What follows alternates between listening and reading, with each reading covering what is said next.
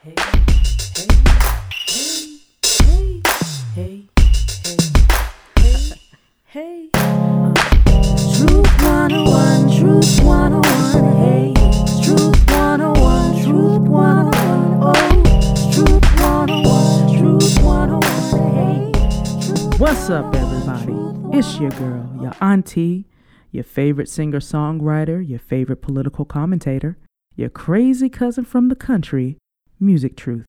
And you're listening to episode 3 of Truth 101, Our World Through Chocolate Lenses, the show where we dive into anything until we get to the bottom of it, where we get to the bottom of everything from politics and pop culture to why people with big arms make the best grits. Again, no topic is off limits, no question is trivial or taboo. This is a safe place to toss it around and see if we can't find the truth behind it. So with that being said, I want to apologize for being a little late with episode 3. I was traveling through what is called flyover country, the Midwest, and perhaps we'll do a show on why it's so hard for us to determine the different states unless we're looking at a map. And even so, it's a blank once you get into the Dakotas. You can't tell pretty much what's happening west of that. I'm going to introduce a topic of interest for this week, and we're going to research it and break it down like we normally do. This week, we'll peel back the layers of human sensitivity and ask ourselves, why are we so unbothered? In a world of violent video games, viral fight videos, and a general mind my own business mentality, it seems as though we aren't bothered by much at all. Have we removed ourselves from our neighbors and the human condition? Do you even know your neighbor's name? I don't. Do I want to know my neighbor's name? I don't. Is minding our own business a mechanism for self-preservation? When is something our business? Now, okay, I've just asked 1,000,001 questions, but if you haven't guessed already, this week's question is, why are we so unbothered? So in order for us to really unpack this, I think we should start with the world of viral videos and then kind of move into the platforms that were used as a catalyst to assist with those videos going viral. We can talk more about what science says about desensitization and what it means for us as humans. So for many of us, the first viral video, at least in the Black community, was Scarlett Takes a Tumble. And I've talked about this with my friends and close family members. We remember it like it was yesterday. Before that, you had just a lot of shows on YouTube where people were doing shorts and maybe cooking something or having a very brave reaction to the treatment of pop stars like Britney Spears. But for many of us, we recall Scarlett Takes a Tumble. It was uploaded on October 17th, 2008, and it reached 30 million plus views. I thought it was funny, and so did my friends and everyone around me. Not only do we recall Scarlett Takes a Tumble, but of course at the same time we had a song out in video called It's So Cold in the D. We won't get into that, but I implore you when you get time, if you haven't seen it, YouTube it. It's still there, and it's by T-Baby out of Detroit. So with Scarlett Takes a Tumble, we recall this video of this beautiful chocolate young lady. She actually was 15. She is singing her heart out, singing a love song. And she's in her home, and at some point in her home, she determines that it's best to climb to the highest heights. And so she climbs to the top of a table. And as she hoists herself up there, she's singing, she's in her wedges, and she is just living her best life and conveying this message of love. Well, at some point, Scarlett shifts her weight from left to right, left foot to right foot, and pretty soon, baby, that whole table came tumbling down. Now, not only did Scarlett take that tumble, she laid there agonizing in pain for over a full minute. Baby, we were concerned, but we were getting a good belly laugh also. More than likely, not once did we stop the video. Did the baby make it? Honey, are you okay? Okay, she's moving. We're good. Scarlett Takes a Tumble, 30 million plus views. We watched, we laughed, we loved. Now, according to the 10 Years Later by BET, she went on to go to college and joined a choir, living her best life. But the world was cruel.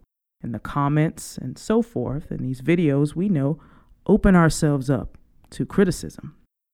But there you have it, a nod to the first viral video in the Black community, Scarlett Takes a Tumble. Now, during this time, we also had a website called World Star Hip Hop. Now, it hadn't really gained much steam. Remember, Scarlett Takes a Tumble came out in 2008. World Star Hip Hop was founded in 2005 by Lee Q. O'Donnell. He's out of New York, and he actually passed away 2014 or 2017, somewhere in there. And it started out as a place to leak mixtapes and quickly became a platform for just video. The site became known for fight videos and coined that term, as well as footage of police brutality and also high sexual content. It seemed like BET After Dark.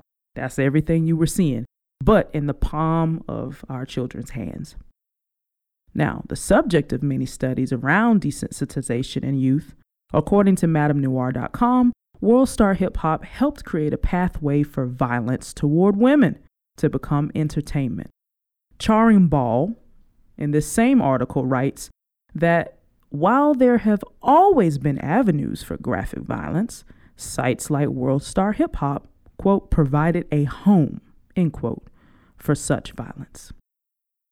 ABCnews.com in 2012, Colleen Curry unpacks a video of a man getting jumped with 8 men stationed as lookouts. Of course, posted to World Star Hip Hop. Somebody took the video. In fact, it's not uncommon to hear someone yell out, "World Star!" just before all manner of pandemonium and wig snatching breaks loose. So what are we concerned with? It seems onlookers are more apt to video the recording for likes rather than call the police or help, typically grossly outnumbering the attacker. And I'm talking about videos where you see at least 10 or 15 people standing around, cheering on, and filming. And what is the impact on empathy? We aren't the only audience watching. I always say the world is watching. For the most part, the internet has few borders, except for countries where they have an unprecedented amount of censorship, but we're not talking about them right now. Are other cultures less apt to be sensitive to our pain when World Star Hip Hop brandishes it as a glorified battle scar? Will our lives matter then? Maybe someone should do a study on the correlation between fight videos and the desensitization of Black lives to other cultures. Hey, maybe I should do the work. But what about violent video games? Numerous studies have been conducted that suggest a correlation between violent video games and desensitization in the world around us. In 2004, Berkeley University, specifically J.B. Funk, I'm going to call her by her name, Jeanne B. Funk, you go girl, and friends, conducted a study that looked at the correlation between violence exposure in real life, video games, television, movies, and the internet, and asked, is there desensitization? While Funk shied away from making definitive or broad-stroking findings, she certainly stated that it's something we should continue to examine. Now, that was 2004, before World Star and before Scarlett took her tumble. Just 3 years later, Nicholas Carnegie, through the Journal of Experimental Social Psychology, he examined the physical desensitization that takes place as a result of video game violence in his work entitled The Effect of Video Game Violence on Physiological Desensitization to Real-Life Violence. He had a control group and 8 participants and exposed them to very violent footage after also playing a very violent video game. Those who played the video game just beforehand had a lower heart rate and physical skin reaction to violent video. Those who didn't had more of a normal response to what would be considered watching something incredibly graphic and violent. So not only are we mentally desensitized, we are physically desensitized as well. Mind and body. Baby, our heart is the only thing left to fill with. Anywho, I encourage you to read these articles in detail on your own and take a greater look at the studies conducted and their contribution to the research. So we're melding this world of constant approval and gratification, likes and oversharing on social media. We'll have another show about that if you like. That one might ask just how far people are willing to go. Just a couple years ago, I recall hearing about a man from the Midwest, Ohio, I believe, going on a shooting rampage and videoing everything on Facebook Live. People watched. He had an audience. Later, Facebook banned that sort of thing. Just a couple of months ago, I recall running across a video on Twitter showing a person entering a place of business, getting into an altercation, and opening fire. The video was being retweeted and liked as it depicted a very gruesome end of very real lives. I remember reporting it and getting a reply from Twitter that let me know the video had indeed violated its standards and rules around depicting, quote, the last moments of someone's life. I remember wondering for a half second if I had been the only person to report it. Surely I don't believe I was. But this is the world we live in. So why worry? In all fairness, do we have the time to worry about the woes of the world? After all, because bills. We're all trying to be good mothers and fathers, friends who care, recover our summer bodies while we can still snap back and still remember to drink more water and oil our scalps at the same dang time. Perhaps minding our own business is a method of self-preservation. Perhaps we're simply too tired and overworked and must ask for forgiveness when we overlook what's going on around us. It's very easy to get compassion fatigue. We just care and care so much for others' issues around us that we simply give out and give up, crawl into a cave of depression and resolve that it's simply too much to fix. Well, I'm going to tell you, if no one has told you in a while, you're doing a good job. Though we may not be able to fix every looming problem in the world, we can start with our very own home and let it spill over into our communities. Do what you can. Get bothered about the right things. Act when you need to, and wake up knowing that you're a good person who can lead many by example. Come from behind those video games for a spell and have a picnic and play some spades and fry some chicken with friends. Sometimes we close ourselves in, and we equally close our minds and our hearts.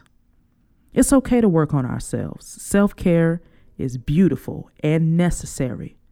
But remember to heist up your window just a little bit every once in a while. Let the breeze of community, family, and love flow through. I believe in you, baby. So, that's the truth about why we're unbothered. The truth is, we're all bothered. None of us are at rest. Though we may find peace in many moments, the truth is the world is being a little less caring. But through mindfulness, we can keep our wits about us and recall what in fact makes us human, the ability to feel something. Peace, babies. And I'll see you next week, God willing, if the creek don't rise, as my best friend says. Thank you for joining us, and we'll be back, where we'll toss around another point of interest and get to the bottom of it. Please send me your questions. You can inbox me on facebook.com/musictruth or DM me on social media. Just Google Music Truth. That's MUSIQ Truth. All one word. You can find me there. Thank you. I'll see you next time. You've been listening to Truth 101. Our world is chocolate. Truth 101, Truth 101, oh, Truth 101, Truth 101.